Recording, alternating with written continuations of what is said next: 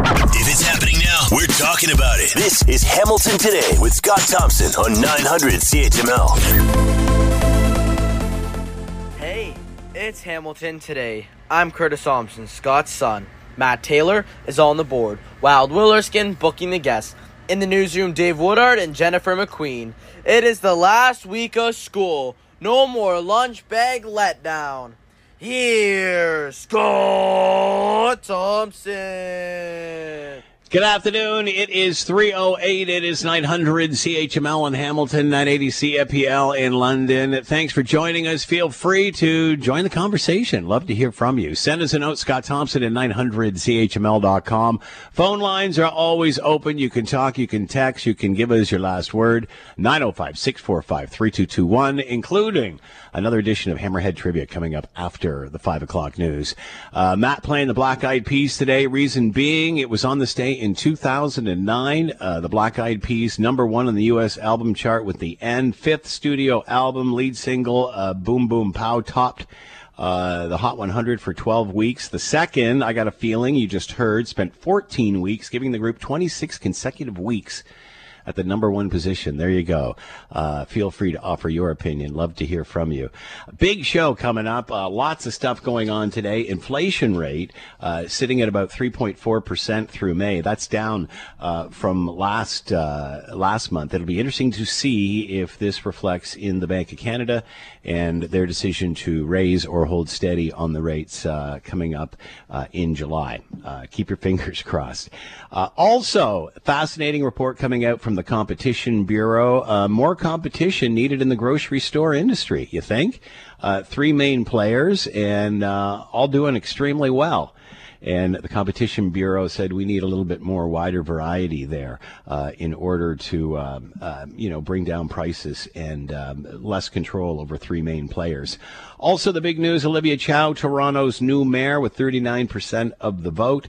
And the fascinating thing is, and Colin DeMello pointed this out from Global News yesterday to us, that now we have, or Toronto has, the biggest city in Canada, has an NDP mayor with a Conservative premier and a Liberal federal government. All 3 represented there. So interesting. And many are saying that, after what Doug Ford said about Olivia Chow, there's no way they can work together. Well, the Prime Minister and the Premier are working together, so I would suspect, and why wouldn't she, the new Toronto mayor to do the same? And if doesn't, will certainly look like an outcast in the buddy relationship that Doug Ford and Justin Trudeau seem to have. So I think it's going to be, I think they'll work it out. And again, all 3 levels of government being represented municipally, provincially, and federally. So I think the focus will be on them to, in fact, make it work. David Johnston, remember him? Remember him, the really nice old Governor General who kind of left with his tail between his legs thanks to the Prime Minister. He resigned his seat as the Special Rapporteur. I haven't said that in a while. Special Rapporteur. And I'm sorry, did I get that on you? Let me get that. Sorry. Special Rapporteur. He submitted his final report, but guess what? It's confidential. Oh, my God. Oh, man. His final... Don't worry, I'm going to offer a final report even though there's no public inquiry. But, oh, yeah, that'll be confidential. I don't know. It's so stupid. It's funny. It's silly. But can we be surprised? The same man that recommended that, no, there's no way we can hold a public inquiry without revealing some deep, dark secret of some sort. We can't do it. We can't do it. His final report, it's coming. Don't worry. Oh, it's confidential, too. And once again, raising way more questions than what it answers. Thank you, Special Rapporteur David Johnston, for setting us up for this. So it'll be fascinating to see what happens moving forward. All right, what else we got? 2023, the worst year for Canadian forest fires. Worst year for Canadian forest fires, 2023. And again, showing us that the global climate change issue is truly a global climate change issue, considering Canada only emits about 1.5% less than that of the world's greenhouse gases. But the world is like a giant body. The continent's organs, and if one is failing, it shows up in the rest of the body, which is exactly why we have to do something beyond lining the government's money with taxes and actually get the world off of coal and give them the Canadian solutions that they have been begging for the last couple of years. Justin Trudeau's plan is not working. Taxing the hell out of us and using carbon taxes and whatever as a revenue generator. And the Liberals have been doing this since the McGuinty days.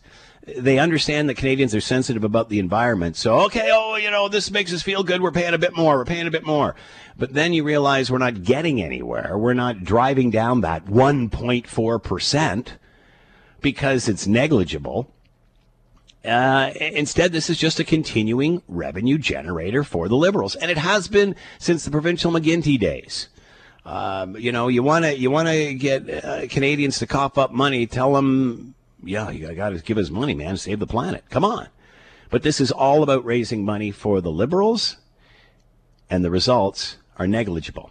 So why don't we change our position and get the world off of coal, which is what the rest of the world has been asking of Canada since it's been banging on our door to ask for Canadian liquid natural gas, which the Prime Minister says there is no business case for, yet tell that to DeFasco, who he stood up in front of a few months ago and said, it's going electric. You don't see Europe doing that. You don't see China doing that. Well, they don't have Niagara Falls. They don't have Pickering Nuclear and an endless supply of Canadian clean natural gas to sustain it all.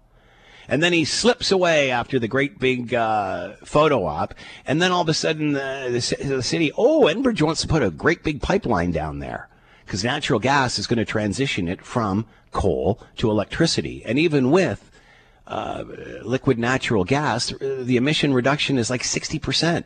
Not good enough. Not good enough. I don't see a business case for Canadian liquid natural gas.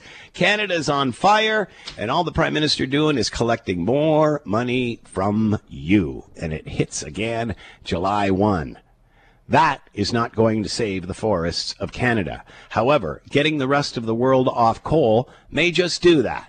So why don't we get into a global strategy instead of something that just makes the Prime Minister feel good with his woke friends and keeps his hands clean while we buy dirty stuff from everybody else?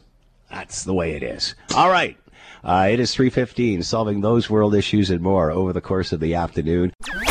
It is 900 CHML in Hamilton, 980 CFPL in London. I'm Scott Thompson. Welcome to the show. Jump into the conversation. Send us a note, Scott Thompson at 900CHML.com. Phone lines are always open. Matt is standing by, and you can talk, you can text, you can leave us your last word. Join us for Hammerhead Trivia coming up after the 5 o'clock news. We all know about medical assistance in dying and some of the controversy and debate that has caused over the last little while after its implementation. And now a touchy scenario, which I'm not sure I saw this one coming, is becoming more and more common. People pursuing medical assistance in dying are asking to donate one or more of their functioning organs upon their death. That is great, but to someone that they know. Now, an updated Canadian guideline sets out criteria under which it could be permissible to allow people choosing MAID to gift their organs to a relative or close friend. To talk more about all of this, Dr. Carrie Bowman with us, bioethicist and assistant professor in the Department of Family and Community Medicine, University of Toronto. And here now. Carrie, thanks for the time. Hope you're well. Yes, here I am. All good. Yes, interesting story, isn't it? Carrie, this is a fascinating debate. Did you see this coming? I'm not surprised, but to be honest with you, I also didn't see it coming. And, there's so many issues with medical assistance in dying right now. I don't love the timing because I feel that, people's overall confidence in this is going to be eroded. When I say this, I mean medical assistance in dying. It's just seems to be one more expansion. And there's a lot of Canadians, not all, that say we're just expanding too quickly. So, a great concern. And look, I get it, but let's just break it down a little bit. So if someone is approaching, medical assistance in dying, if you've got someone in the family, like let's imagine a child or an adult child, doesn't matter what, and you really do want to give them an organ that they require, and the patient is the one that makes that request. I still see ethical problems with this, by the way, but I think people really have a right to do that. But what's really different here is that part of before the assessment is even complete, what would happen is that the organ donation teams would actually talk to the patient about that. So, very, very concerning. Because when that would occur, it's really kind of pushing someone, I think, much more towards this. And, let me say this from an ethical point of view. Organ donation is a great thing. Medical assistance in dying is something that it's controversial, but many, Canadians want to pursue. But when they get blended together, so, if you've got a situation where you've said to your granddaughter, yes, look, and, I've requested medical assistance in dying. And remember, you don't really have to be dying of anything anymore, right? We've got what's called track 2, not an immediately foreseeable death. And the person has great doubts, and they really don't want to go through with it, but they feel they have to because, they've got a family member on the line, on waiting for this now. So that's when it becomes very difficult. And so what they're doing is the proposal, the paper you speak of, they're saying, well, we're going to watch for coercion. But, the situation I just described, that's not really coercion. That's just, that's something different. And there won't be any monetary value involved. Well, I've been a healthcare worker for a long time, and we generally do not discuss finances with patients. It's just none of our business, and I think the patients are quite grateful about that. I mean, personal finances. So, I see lots of problems with it, and I think it's too much too fast.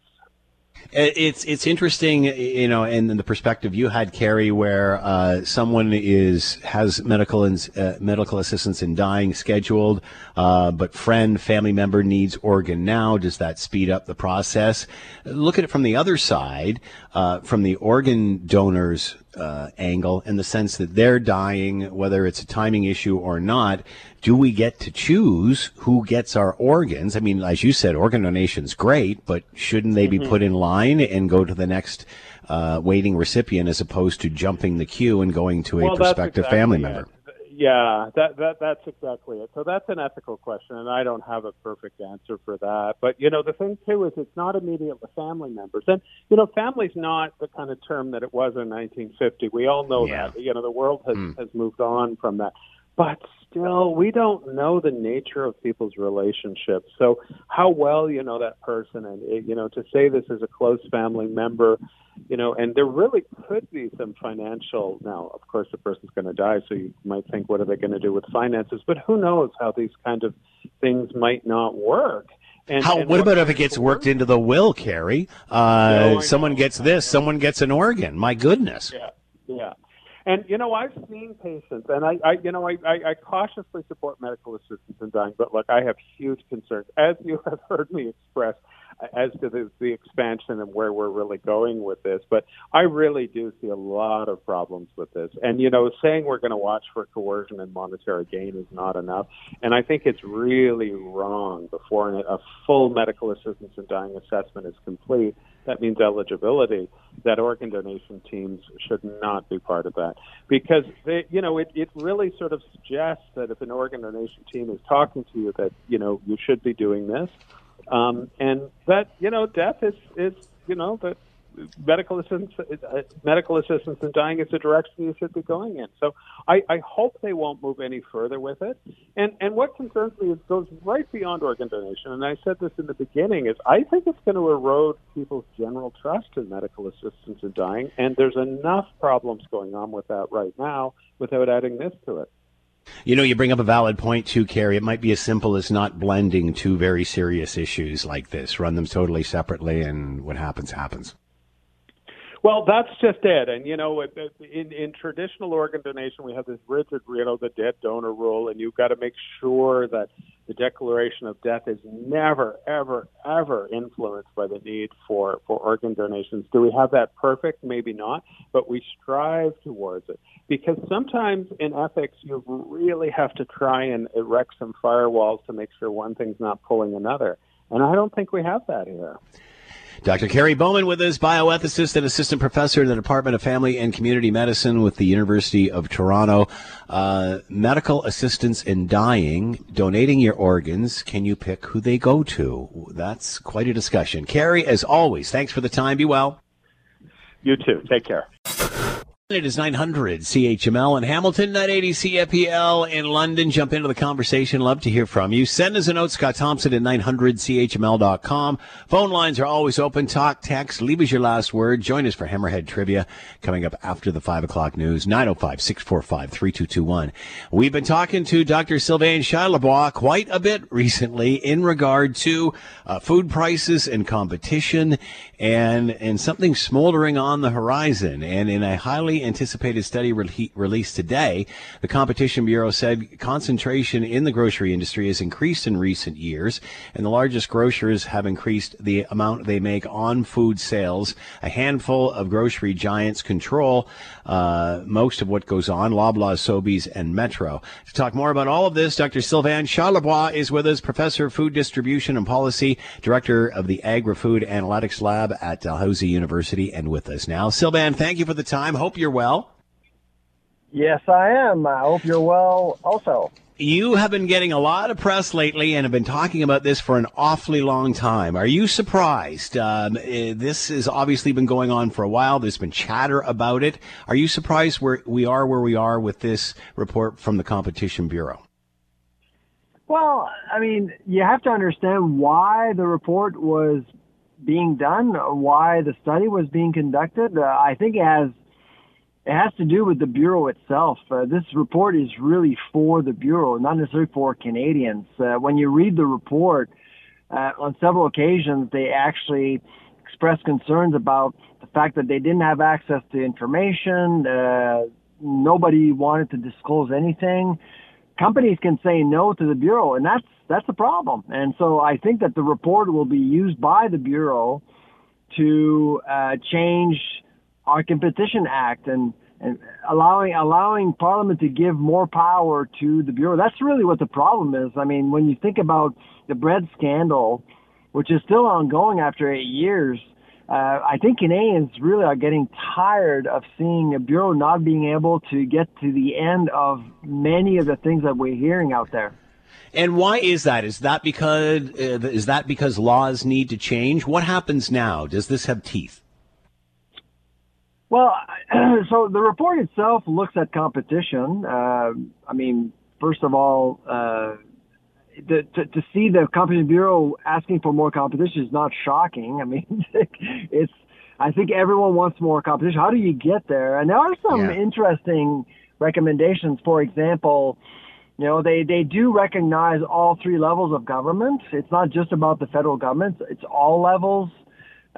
For example, we've seen grocers buy several lots of land in different towns only to prevent competition to build another grocery store in the area. I mean, that's the practice that a lot of people are aware of that needs to stop because it really impacts the number of options a lot of people have access to when it comes to buying food. So that the approach was was much more granular than what I've seen in the past. So that's good news. And of course, in the report, they do embrace the value of the code of conduct, which would actually give more power to processors and independent grocers. And if you actually empower independent grocers, that's more power, more options for consumers, and more choice as well.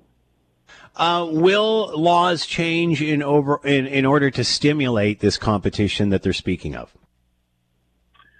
I don't know. I don't know. I don't know where this is going to go. My guess is that, again, the Bureau will actually use this to their advantage. I think they will lobby the director of the Competition Bureau will actually use this report to make changes. And why not? I think Canadians expect that because of what's happening. And the big elephant in the room is this whole issue of collusion affecting bread. But now we're hearing things about meat prices and other verticals impacted by misbehavior. And so relying on companies just to admit guilt is not a strategy. You need a forceful bureau to force companies to remain honest. Sylvain, where does this leave the big box stores like the Costco's and the Walmarts? Well, so they're foreign owned, and frankly, I actually do think that both players have been beneficial to consumers. If you look at the Costco effect, if you look at the Walmart effect, they tend to actually push prices lower. It's the other three that's a bit different in my view, especially Loblaw. Loblaw is incredibly powerful. It can make and break companies. And so, again, the code of conduct can actually make a difference. If you're delisted by Loblaw as a company, or if you have a problem with Loblaw, there's no way to go. There's absolutely no way to go. You can't dispute. You can't deal with differences you have with the company. But the code will actually give a safe place for companies to go and settle disputes. Will we see heads of grocery families or whatever back on TV, or is that day gone? Do you want leaders of the grocery industry back on TV? Not really. Exactly. I honestly, they need to go away for a while. Yeah. And there was only one that really became the spokesperson of his brand, and that's Galen Weston. He disappeared about a month ago, and frankly, I've seen a difference in tone. Fewer people are upset. They're not personalizing the issue of food inflation as much anymore, and that's helpful. Canada still has one of the lowest food inflation rates in the world. We need to keep that in mind. Things aren't that bad in Canada, but at the same time, things could be better, and the Bureau has a big role to play here. And you also talk about all three levels of government, which is kind of surprising. But, you break down to the municipal level. Again, this is very similar to the housing issue, and that's involving real estate. Yeah, absolutely. You know what? I mean, a lot of people think that grocers are making a killing right now with food inflation. It's the opposite. If you look at some of the latest financial results, grocers are actually selling less food. They're making less money selling food because people are spending more on shelter and paying their mortgages. That's the problem right now. And so people are suffering out there. So they're going to the grocery store, but they're just leaving less money behind. So they're trading down because you can't trade down on shelter as much. How will the big grocers react to this? To the Competition Bureau report? I Yes. don't know. Well, first of all, they'll react to things like this. The Retail Council of Canada will react on their behalf. And my guess is that they'll see this as a benign report. Not much is going to change. We're great. We're good. We're here to serve Canadians. And some of that is absolutely true. I mean, these companies are well managed. But it's been cozy for them. Let's be honest. Margins are double what they are in the U.S. So more competition would be nice.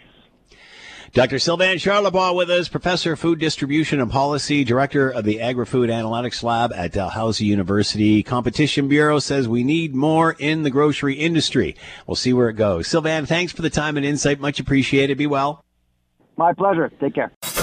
It is 900 CHML in Hamilton, 980 CFPL in London. I'm Scott Thompson. Welcome to the show. Jump into the conversation. Send us a note, Scott Thompson at 900CHML.com. Phone lines are always open. You can talk, you can text, you can leave us your last word. Join us for Hammerhead Trivia after the 5 o'clock news, 905-645-3221. Olivia Chow is the new mayor for the city of Toronto. What does that mean for the political dynamics? It's pretty fascinating when you think about it. Olivia Chow and her relationship to the NDP. Obviously, we have a conservative province and a liberal federal government. I predict it will work quite well. Let's bring in Peter Griff, Professor of Political Science, McMaster University. He is with us now. Peter, thank you for the time. Hope you're well. I am, thanks. Hope you're well, too. Your thoughts, Peter, on the fact that we have everybody represented municipally, federally, and provincially here. Some have said that will be a challenge, although we have seen the province and the feds work pretty tight. Do you see this as being an issue or a lot of chatter about nothing?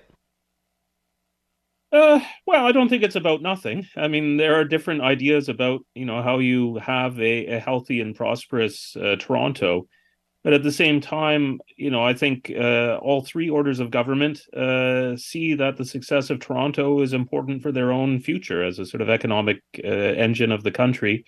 And so they have an interest in avoiding kind of sterile arguments as much as possible. I mean, there'll be no doubt some grandstanding, but at a certain point, deals have to be done and things have to get moving, or you lose that economic vitality, and that I think will keep the prime minister, the premier, and the mayor willing to talk to each other.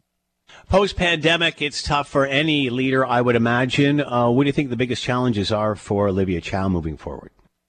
Well, I mean, I think Toronto's got a huge budgetary issue. Ultimately, it's a big and complex city. It requires a public sector that's able to act, but it doesn't have the revenues to do that. And part of that is, a lack of support for things like public transit or senior orders of government. In Canada, that doesn't happen in the way it happens in other countries, and that has an impact for a city like Toronto.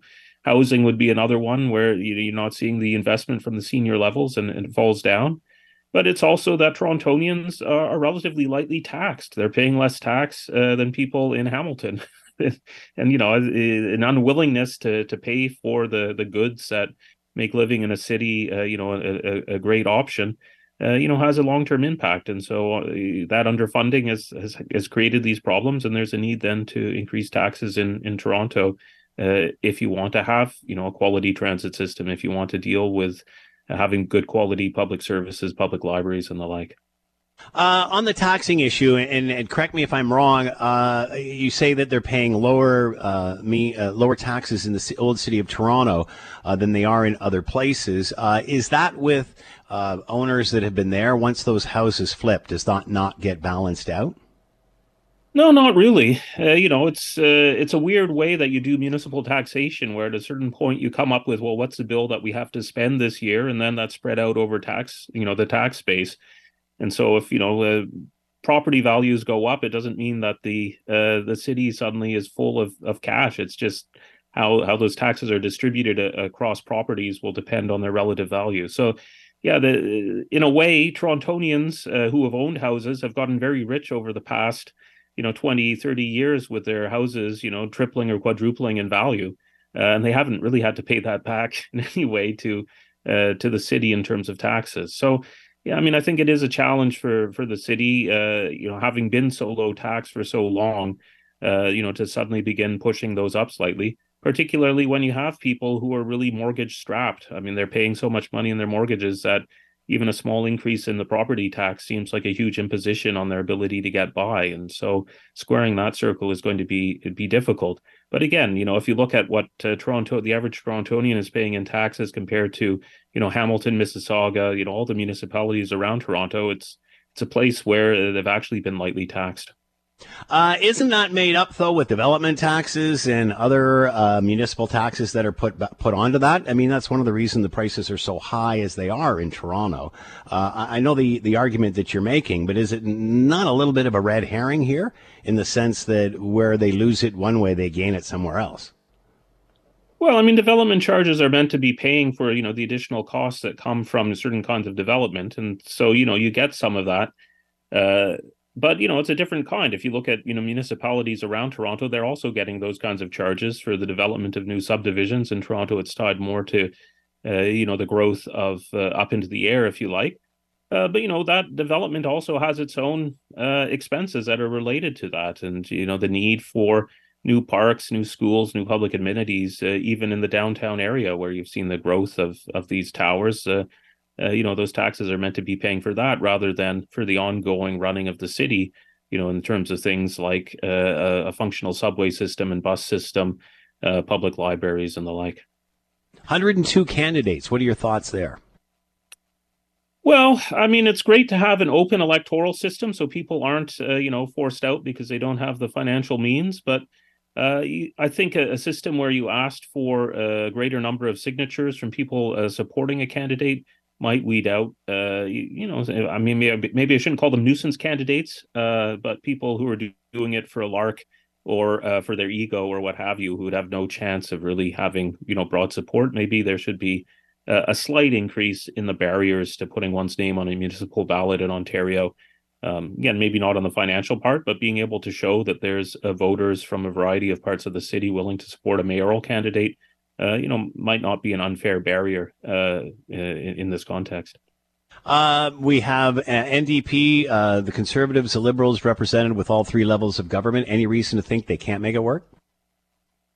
Well, I mean, again, they'll have, I think, different visions about what should be done in the city of Toronto, and I think we're going to see Olivia Chow take up the same mantle as John Tory and Rob Ford before her in terms of the lack of funding sources in the city and the need for senior levels of government to do more. And so I think there will be some tensions around that at various times, but at the end of the day, there will also be points of agreement around things like encouraging further, development of housing in the city, limiting some of the blockages that have been put into, developing and intensifying development in Toronto. So, yeah, I predict there's going to be conflicts, but again, certainly what we've seen in the last 24 hours is a really concerted attempt, both at Queen's Park with the Premier and with Olivia Chow in Toronto to bring the temperature down and to try and find a way to work on files where they'll have positive interactions, kind of replicating a bit what we've seen with Doug Ford and Justin Trudeau in federal provincial relations. So I don't think the conflicts go away structurally. The need for more money from the central, the federal or provincial governments for things like housing and transit will continue to be a sticking point, but I don't think we're really, if there's someone who's most likely to upset the apple cart, it's Doug Ford. But I think he also likes to be in the deal and making deals and being part of solutions. And in that context, then there's a lot of incentive for cooperation over kind of pointless posturing and conflict. Peter Graves, Professor of Political Science, McMaster University. Olivia Chow, the new mayor of Toronto. Peter, as always, thanks for the time. Be well. And you too. It is 900 CHML in Hamilton, 980 CFPL in London. Welcome to the show. Jump into the conversation. Love to hear from you. Send us a note, Scott Thompson at 900CHML.com. Talk, text, leave us your last word. Join us for Hammerhead Trivia coming up after the 5 o'clock news at 905-645-3221. If you're listening to the show, you might remember, and especially during the global pandemic, we really tried to highlight and draw attention to as many small businesses and initiatives in our city to try to help them through and get them through some really, really trying times. Now we're out of a global pandemic, and we got a whole new set of problems on our hands, especially around affordability. I don't need to tell you about that. Some sad news for a business that may be well known to local pop culture fanatics or anyone who got used to seeing a large Spider-Man on the outside of the building while driving past 847 King Street East. Cool Stuff Toys will be closing its doors at the end of June. About 24 years in business, rent going up. To talk more about all of this, Jeff Smith is with us, owner of Cool Stuff Toys, 847 King Street East in Hamilton, and here now. Jeff, thanks for the time. Some sad news for you. When did you first find out about all of this? Oh, hey, Scott, thank you. Well, actually, June the 9th was when I got the email from the property management.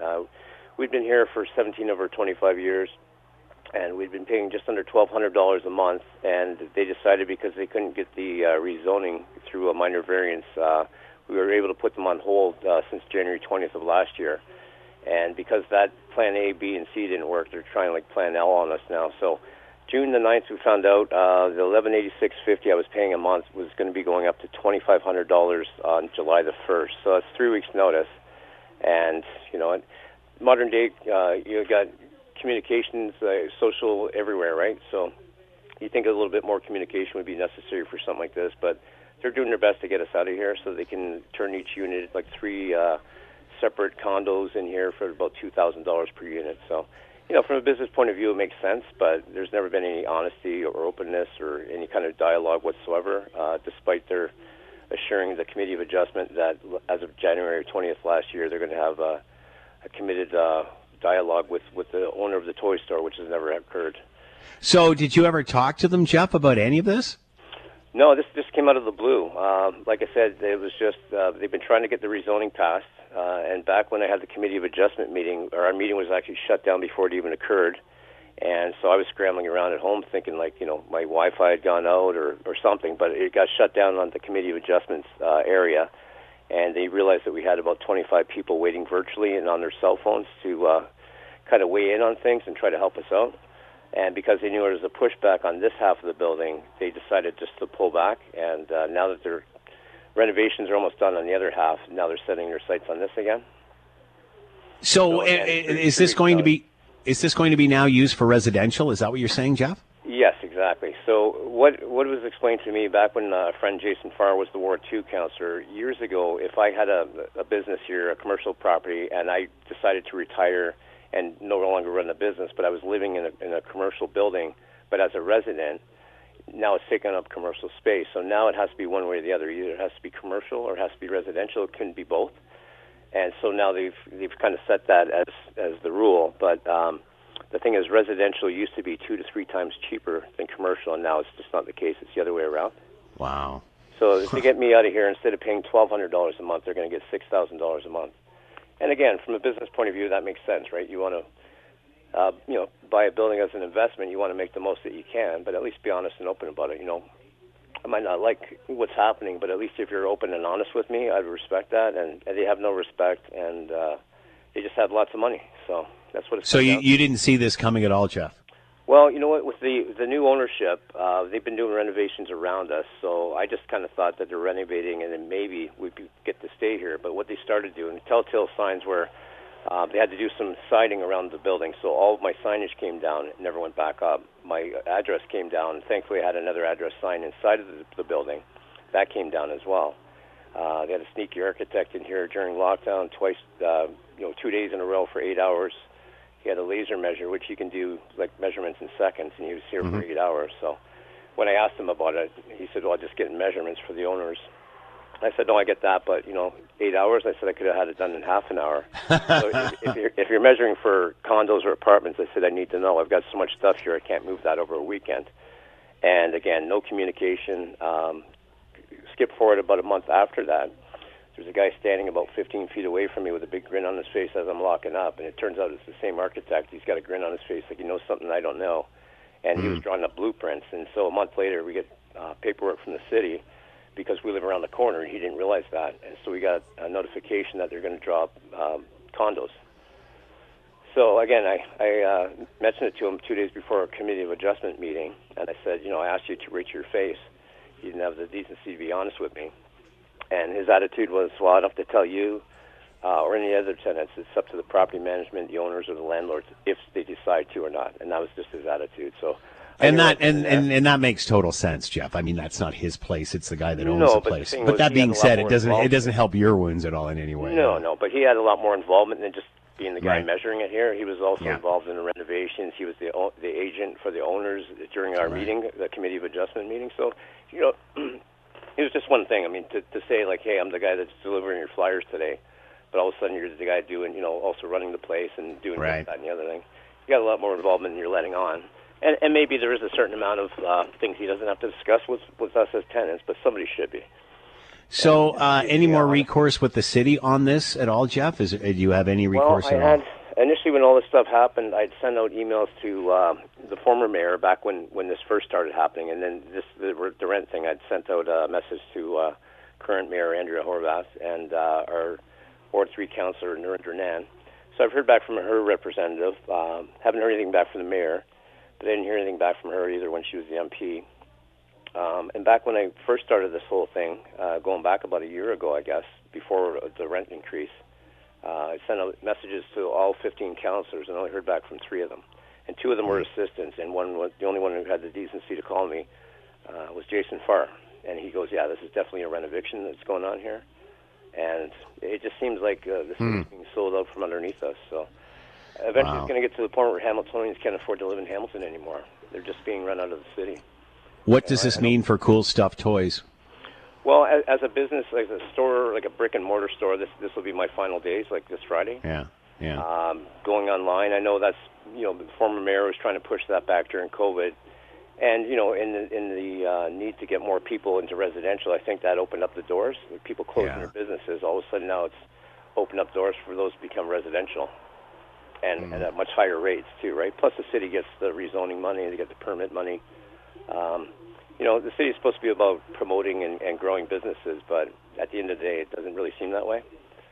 Website, Jeff, that you're going to go to fire up Cool Stuff Toys now? Can we promote that at all, or is that still? Well, it's one of those funny things, Scott. I've had a website for 25 years, and I never once sold anything on it. And I'm kind of old school. It was more like a show and tell for people that couldn't make it here. Like if people traveled from around the world, they could come see your store or whatever. But it's probably something I just have to get past being the old school guy. Yeah, I hear you. Get in a more modern sense. I don't even have a cell phone, so. Jeff Smith with us, owner of Cool Stuff Toys, 847 King Street East in Hamilton. Gone by the end of the month. Everything's got to go, so if you can help them out, stop on by 847 King Street East in Hamilton. Jeff, thanks for sharing the story. Good luck moving forward. Thank you so much, and thank you all your listeners as well.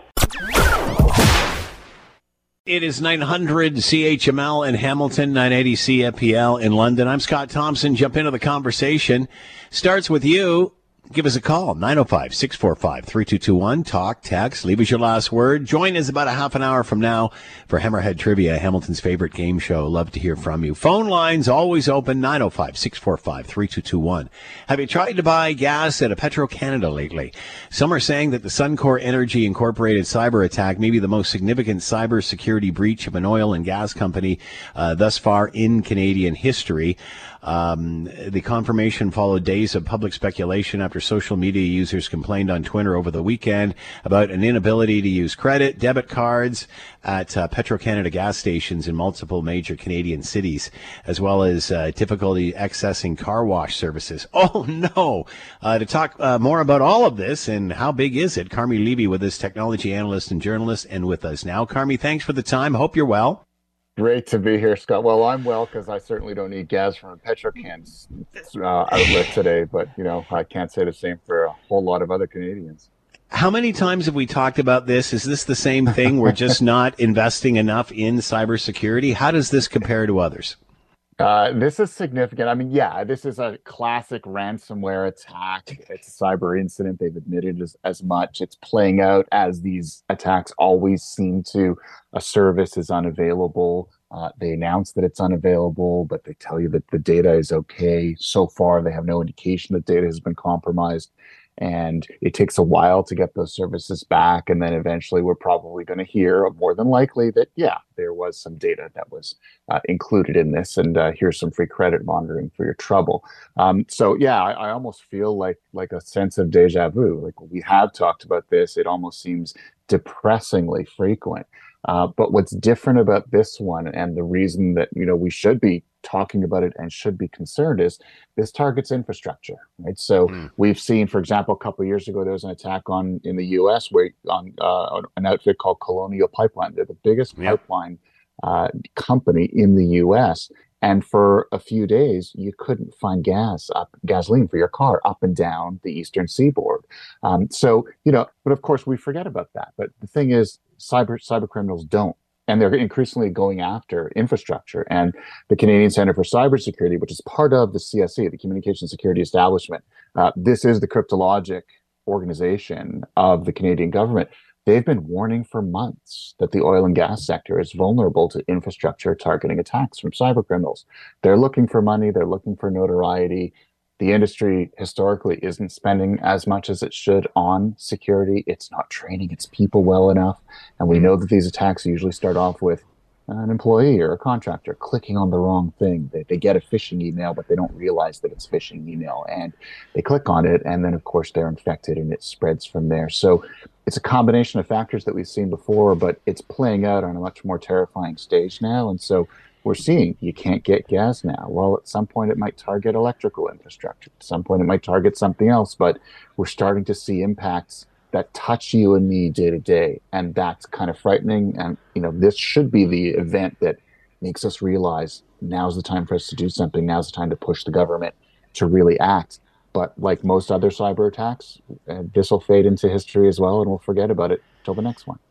And I guess at the end of the day, we shouldn't be complaining when our company once again makes us do another security module on all of this, which seems to be ongoing. And I guess obviously this is the reason. Are we just to assume that there was a ransom paid here from Suncor, or will be?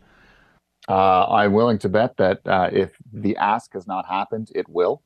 And at some point, Suncor will have to come clean about whether it paid it or not. We know the best practice from both the FBI as well as CSIS. They always advise organizations to never pay the ransom, simply because statistics show that once you've paid the ransom once, you become a mark for future attacks. Yeah. They know that you're willing, and so you're significantly more vulnerable to reattack over time. And so, we're not quite sure at this point yet, because the company, typical at this stage, is holding things very close to the vest. But over time, we will find out. And the good news is, if you don't shop at, if you don't get gas at Petrocan, you're fine. But most Canadians, if you have a car, you've probably gone there. So now I'm wondering, even though I don't need gas this week, I work from home, I'm taking my bike everywhere, but I wonder what happens about, the last number of times that I'm on record having swiped my card. My information is on those systems. So this could potentially touch a huge number of Canadians, and we don't even realize it. So this is the time for us to really open our eyes, start looking at online transactions and saying, do I see something that's a little bit odd? Because it's events like what are happening right now with Suncor and Petrocan that really do reinforce and sort of open the door to the kinds of identity theft attacks and other kinds of attacks that target us for months and years after things like this happen. Are their services back to normal yet? From what we can tell, no. And what's even more alarming here is that there are also reports of Suncor employees who are not able to access internal systems as well. So that, to me, suggests this is a lot more widespread than the company is letting on. And that instantly means that the potential for personal data to be included in this, that it was part of the breach, has just gone up. Because we're now hearing reports of this. So we don't know, and it usually takes days, if not weeks, for them to be restored to full functionality. You remember when Indigo suffered a ransomware attack, it took weeks for their point-of-sale systems to be restored to normal. I would expect the same thing to happen here. Either get your gas elsewhere or bring cash when you go to Petrocan, and I'd be very wary about sharing private information with this company for a good thing of time to come. Any idea who did this? Will we find out? Sometimes we do, sometimes we don't. They're clearly after money, and there obviously is a lot of money in the energy sector. Suncor, a very successful member of Canada's energy sector, so we're not quite sure. It could be state sponsored, but we just don't know at this point. Sometimes we do find out a few weeks or months after an attack who the group was, but the thing is, we don't really know individual names, and we probably never will. They tend to dissolve and they reform. There's a new group coming onto the radar almost every day, and so they're very shadowy. They live kind of on the fringes, and they don't want to be known except within their own hacker community, where bagging a major game like this obviously brings them the notoriety that they seek. Carmi Levy with us, technology analyst and journalist, talking about the Suncor Energy cyber attack and how it could affect the company moving forward. Carmi, as always, thanks for the time. Be well. Thanks so much, Scott. Appreciate it.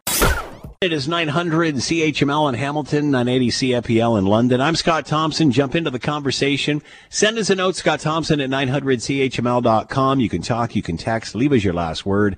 Join us for Hammerhead Trivia at 905-645-3221. Over the weekend, we sort of watched, an almost coup. As the Wagner mercenaries decided to march towards Moscow, created some situation for a while early in the weekend, and then an about face, and they turned around and went in the other direction.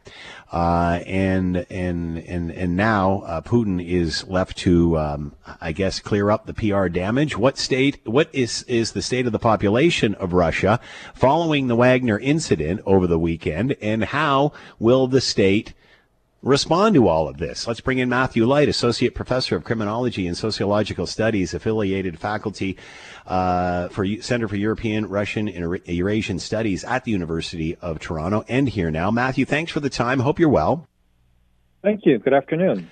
So, as we've had some time to digest this, what are your thoughts? Is Putin a weaker leader now as a result of what happened or didn't happen over the weekend? I think you'd have to say yes, bearing in mind that we're still sorting out exactly what, as you said, happened or didn't happen. But there's no way that, based on what we already know, it looks good for him. So you referred to this as an almost coup, and that part is a bit unclear.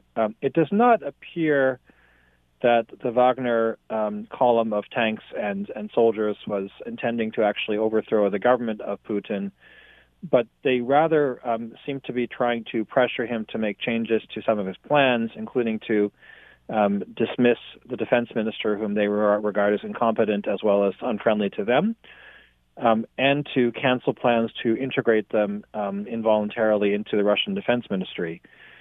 Now, according to Putin's staff, they did not get these demands, but it is rather hard to deny that Putin initially went on the air and said that they were traitors who would be punished, and then they were then essentially allowed to leave the country safely and to have the criminal case against them, at least in theory, dropped.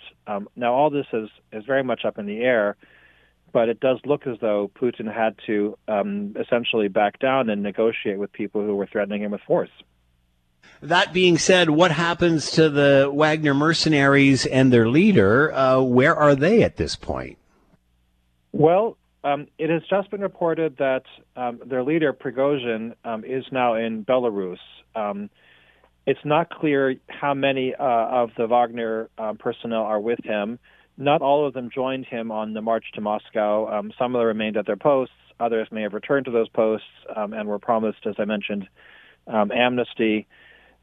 We don't know whether some of those people will be essentially allowed to withdraw from military service, whether some will opt for the continued service within the Russian Defense Ministry regular forces, or what. We also don't really know what Prigozhin is supposed to do in Belarus, whether he's just supposed to essentially retire there or whether he and Putin have some plans.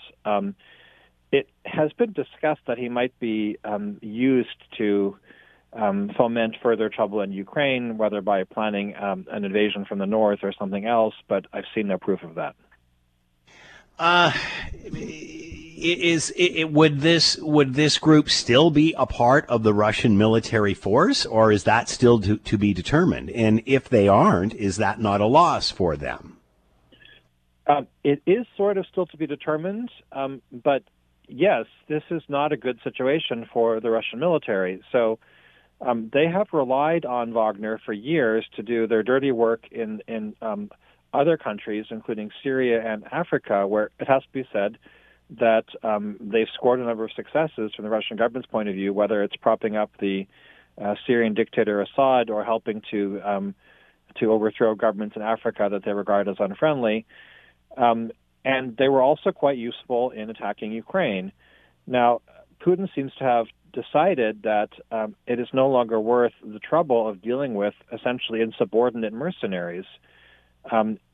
It's not clear how trying to force them into the Russian military is going to make them any happier. The things they are saying about the lack of equipment and ammunition will not be solved by them being transferred against their will into the defense ministry. And it seems to reveal a kind of a broader problem in the Russian ranks, which is unhappiness with the conduct of the war on the one hand, and Putin's unwillingness to respond to those concerns on the other, in particular by making any personnel changes at the top. One recent piece of information is that he has appeared in videos with the defense minister suggesting that he has his full confidence and does not intend to remove him. We've only got a few seconds left here, Matthew. How is this playing within Russia with the citizenry there? Well, it's very hard to know, but I think it's very shocking for people in Russia to see overt signs of conflict within their government. Putin has tried very hard over the years to repress any suggestion that there is disagreement among the top ranks of the Russian government, and that disagreement, and in fact violent conflict, is now out in the open. Matthew Light with us, Associate Professor of Criminology and Sociological Studies, University of Toronto, and the state of Russia following the weekend incident. Matthew, thanks for the time and insight. Much appreciated. Be well. My pleasure. Take care. Bye now. It is 900 CHML in Hamilton, 980 CFPL in London. I'm Scott Thompson. Jump into the conversation. Send us a note, Scott Thompson at 900CHML.com. Phone lines always open. Talk, text. Leave us your last word, 905-645-3221. Annual rate of inflation dropped sharply last month, and that was a surprise considering it jumped up a little bit last month. But some economists argue that the slowdown may not be enough to deter the Bank of Canada from another rate hike in July. To talk more about all of this, Eric Kam is with us, Professor of Economics, Toronto Metropolitan University, and here now. Eric, thanks for the time. Hope you're well. I am, Scott. How's my favorite drive time personality? So far, so good. It's been a while since we've chatted. I guess up a little, a tenth of a point last month to 4.3, 4.4. Now it's down to 3.4. How do you explain the drop of a point this month? On the fairly inconsequential range. I mean, when you take the core factors out of the rate, and that's what StatsCan tends to do, take the things out that flop around a little bit too much, that's basically no change. And that's about what I expected and many people expected. I mean, right now you've kind of got two things going on at the same time, and they're not going to surprise you. You have a CPI, a consumer price index, that's kind of flat, and that's not a bad thing. But you still have gross domestic product rising fairly quickly. And so I think what the Bank of Canada is doing is saying, well, we are winning the battle, but we have to win the war. And so the way to do that is to probably stay the course for the next 3-4 months. But I would guess, and I'm not betting because I'm not a betting person, but I would say when September, October rolls around and the bank's federal committee meets, I would not be surprised if they raise rates another 25%. I mean, the bottom line is when you look at their webpage, when you look at their mission statement, they are dogged on a 2% inflation rate. And by God, if it's the last thing they do, they're going to get there. And if that means that some other things are going to have to go, well, I guess, Scott, so be it. But they're not going to stop until they get to 2%. So you're predicting another increase in July and then again in the fall? No, I think it's going to be one here or the other. I don't think okay, so nothing here and both. then so perhaps nothing here and something in the fall or vice versa. Yeah, I think it's more likely in the fall. I mean, it's gone up so far, so fast. You know, people forget that this sucker was 0.25 not that long ago, and now it's 4.75. And the values that translates to are very serious. Ask anybody with a variable rate mortgage that's gone from 0.25 to 4.75, and they're seeing mortgage rates, I'm not double, but they've gone up, 50, 60, 70%. And the bank knows that there's only so much that they can ask consumers and homeowners to do. They don't want to get to a point like the sad 1980s where people walked away from their houses. But at the same time, they want to bring inflation down. They are not satisfied with where it is now. I know a lot of people say, why doesn't the bank take a break? Because we're doing better. Prices have come down. I notice things are a little bit easier. But again, the bank has a mandate, just like everybody with a job has a mandate. And their mandate is to get that rate between 2 and 3%. And they're just, frankly, Scott, not there yet. It's interesting because many accused them during the height of the pandemic of not pulling back fast enough. Now it seems they're trigger happy to hit that 2%. Well, that's right. And, welcome to the public sector when you can't win. I mean, I'm one of the people that said that they went far too far, far too fast during the pandemic. That type of monetary stimulus could only be met with the results that we had. And so when the government gave the Bank of Canada a big stinking pile of the Bank of Canada didn't have much choice but to react as far as it did, as fast as it did, and as sharp as it did. And I think in a lot of ways, we're lucky that prices didn't go even higher. This is unprecedented monetary stimulus, has never happened before, and God forbid it ever happens again. But, the bank can only do what the bank does. They can't do it by themselves. And people forget, they don't have much in their arsenal. they have really one thing, and that's to raise or lower interest rates, which raises or lowers the money supply. So they're doing everything they can do. I don't blame the bank, but I would ask them to remember that with every one of these rate changes, you leave more and more of a percentage of people that own homes vulnerable to losing their homes. And here's a statistic for you, Scott. 18%. That's the number of mortgages that have been renegotiated since this massive increase in the prime. So that means approximately 4 to 5 people that have a mortgage in this country haven't renegotiated yet. And wait till that kicks in. Can't let you go, Eric, without asking your thoughts on the grocery industry, this sort of inflation related.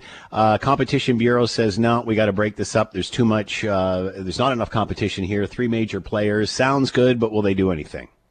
You know, Wayne Gretzky was famous years ago for saying that something was a crock of crap. And that's what you've got here on your plate.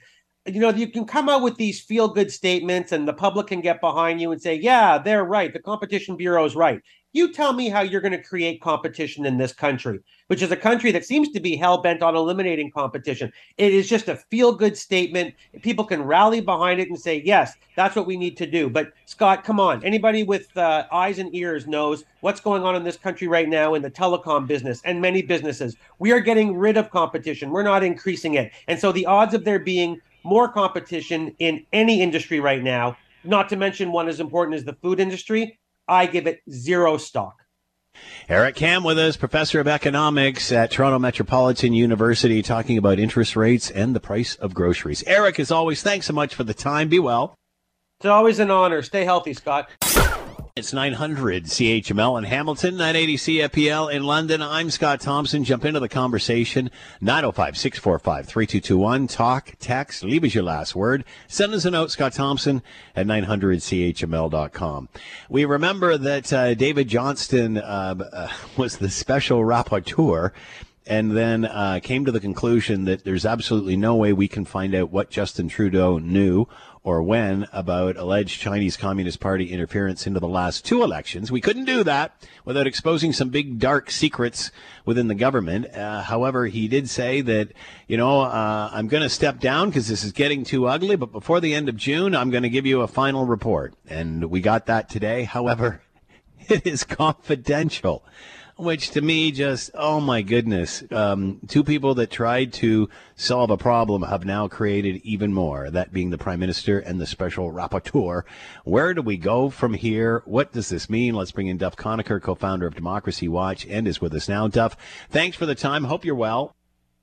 Yes, thank you. What are your thoughts? I mean, my goodness, I just laughed when I heard of this. Was this to be predicted that it would be confidential, that being David Johnston's final report? I think so, given that his initial report was largely confidential, and he said, well, now I'm going to shift to addressing policy changes that would help prevent foreign interference, but he didn't do that. So he was really just finishing up his first stage, which was looking at confidential documents. So I'm not surprised that he's issued a confidential report in the end.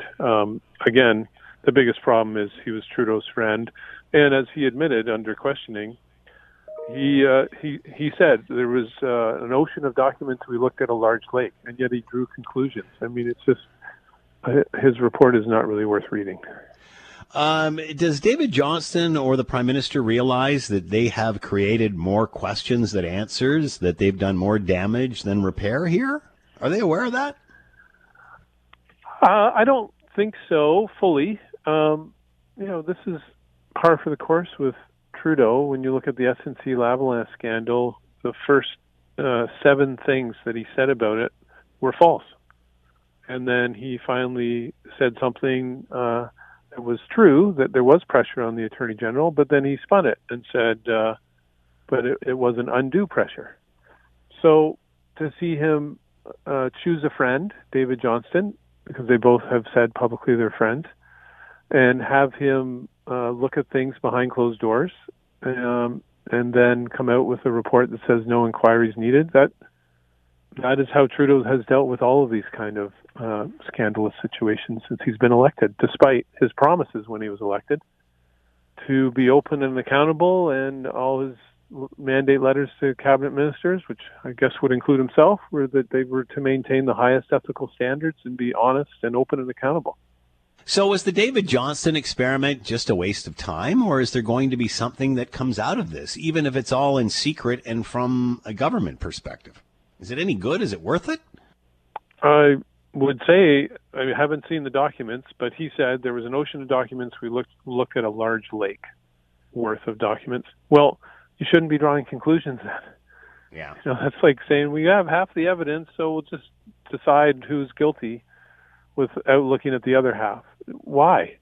That's not an investigation. That's what an inquiry is for, is to look at everything.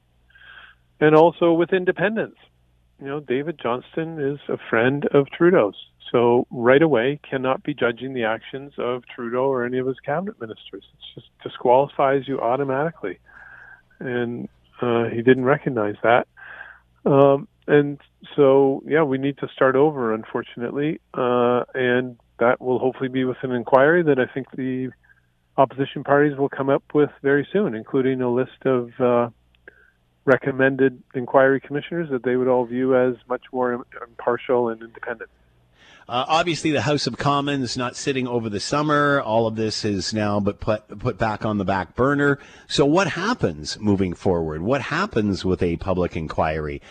We know that the government was asking opposition for some suggestions. Opposition was saying, well, call the inquiry, then we'll come up with lots of suggestions. So it's like, ping pong back and forth. What is next? Well, I haven't seen that so much from the opposition parties. They said they were talking. Yeah. And I think that if the Trudeau Liberals were thinking, the opposition parties will all fight amongst each other and we'll be let off the hook, I think they're wrong. I think the opposition parties will come up with both the terms of reference they agree on and a short list of people that they all think would be fine to do the inquiry. Parliament doesn't have to be open to start an inquiry. It's just an order of the government appointing an inquiry commissioner and setting out terms of reference. So hopefully that will move ahead very soon, because the sooner the better. We need answers about who knew what when and what they did about it. In terms of changing laws to prevent foreign interference, Democracy Watch appeared before the committee on May 9th. There's 20 things that need to be changed. They could have been changed long ago. We've been calling for them to be changed for a long time, and there's no reason to hesitate. There should be a bill in the fall that all the parties support to get these things changed well before any election can happen. So, and just correct me if I'm wrong here, the public inquiry, all of this meeting between opposition and government and such, this can all be hammered out without the House of Commons being in session. This could all be perhaps in place by the time the fall rolls around. Is that possible? Yes. Yeah. Unfortunately, the Prime Minister, given inquiries are usually about wrongdoing in the government, the Prime Minister has the power and the only power to launch an inquiry and choose an inquiry commissioner under the Inquiries Act. Shouldn't be that way. Should require the opposition leaders to agree to both terms of reference and to who is appointed. But that's the way it is, and that Prime Minister can do that without any resolution in the House, just a decision. And then Cabinet sets out an order appointing the person and the terms of reference. So again, no reason to slow down on that. And as well, hopefully the committee will continue holding hearings through the summer and come out with a report with recommendations for changes to laws, because we cannot go into another election with these 20 huge loopholes open that essentially make it legal to secretly interfere in our elections when you are funded by or sponsored or directed by a foreign government. It's that bad. We have loopholes that make it legal to do that in secret. In regard to David Johnston, his final report, whatever it is that he did as a special rapporteur, and now, said no public inquiry, and now this report being confidential, which, as you mentioned, was, I guess, to be expected. How does that change the discussion for a public inquiry? Does that just not heat things up for Canadians, or are they willing to let it simmer and do nothing over the summer, and what happens, happens? Or does this reinforce the need for a public inquiry? I expect the opposition parties will keep their pedal on the gas on this. because if they let up, then they're just letting the Liberals say, oh, well, the delay is not us, it's due to the opposition parties, and they will want it to look the other way, that the Liberals are continuing to delay. So I don't expect it will be long before we'll have terms of reference and inquiry commissioners a short list of qualified people going back to the Prime Minister and the Liberal cabinet from the opposition parties. Duff Conacher with us, co-founder of Democracy Watch. David Johnston filing his final report as special rapporteur, and it is confidential. Duff, as always, thanks so much for the time. Be well. Thank you. Take care. Thanks for listening to the Hamilton Today podcast. You can listen to the show live weekday afternoons from 3 to 6 on 900 CHML and online at 900CHML.com.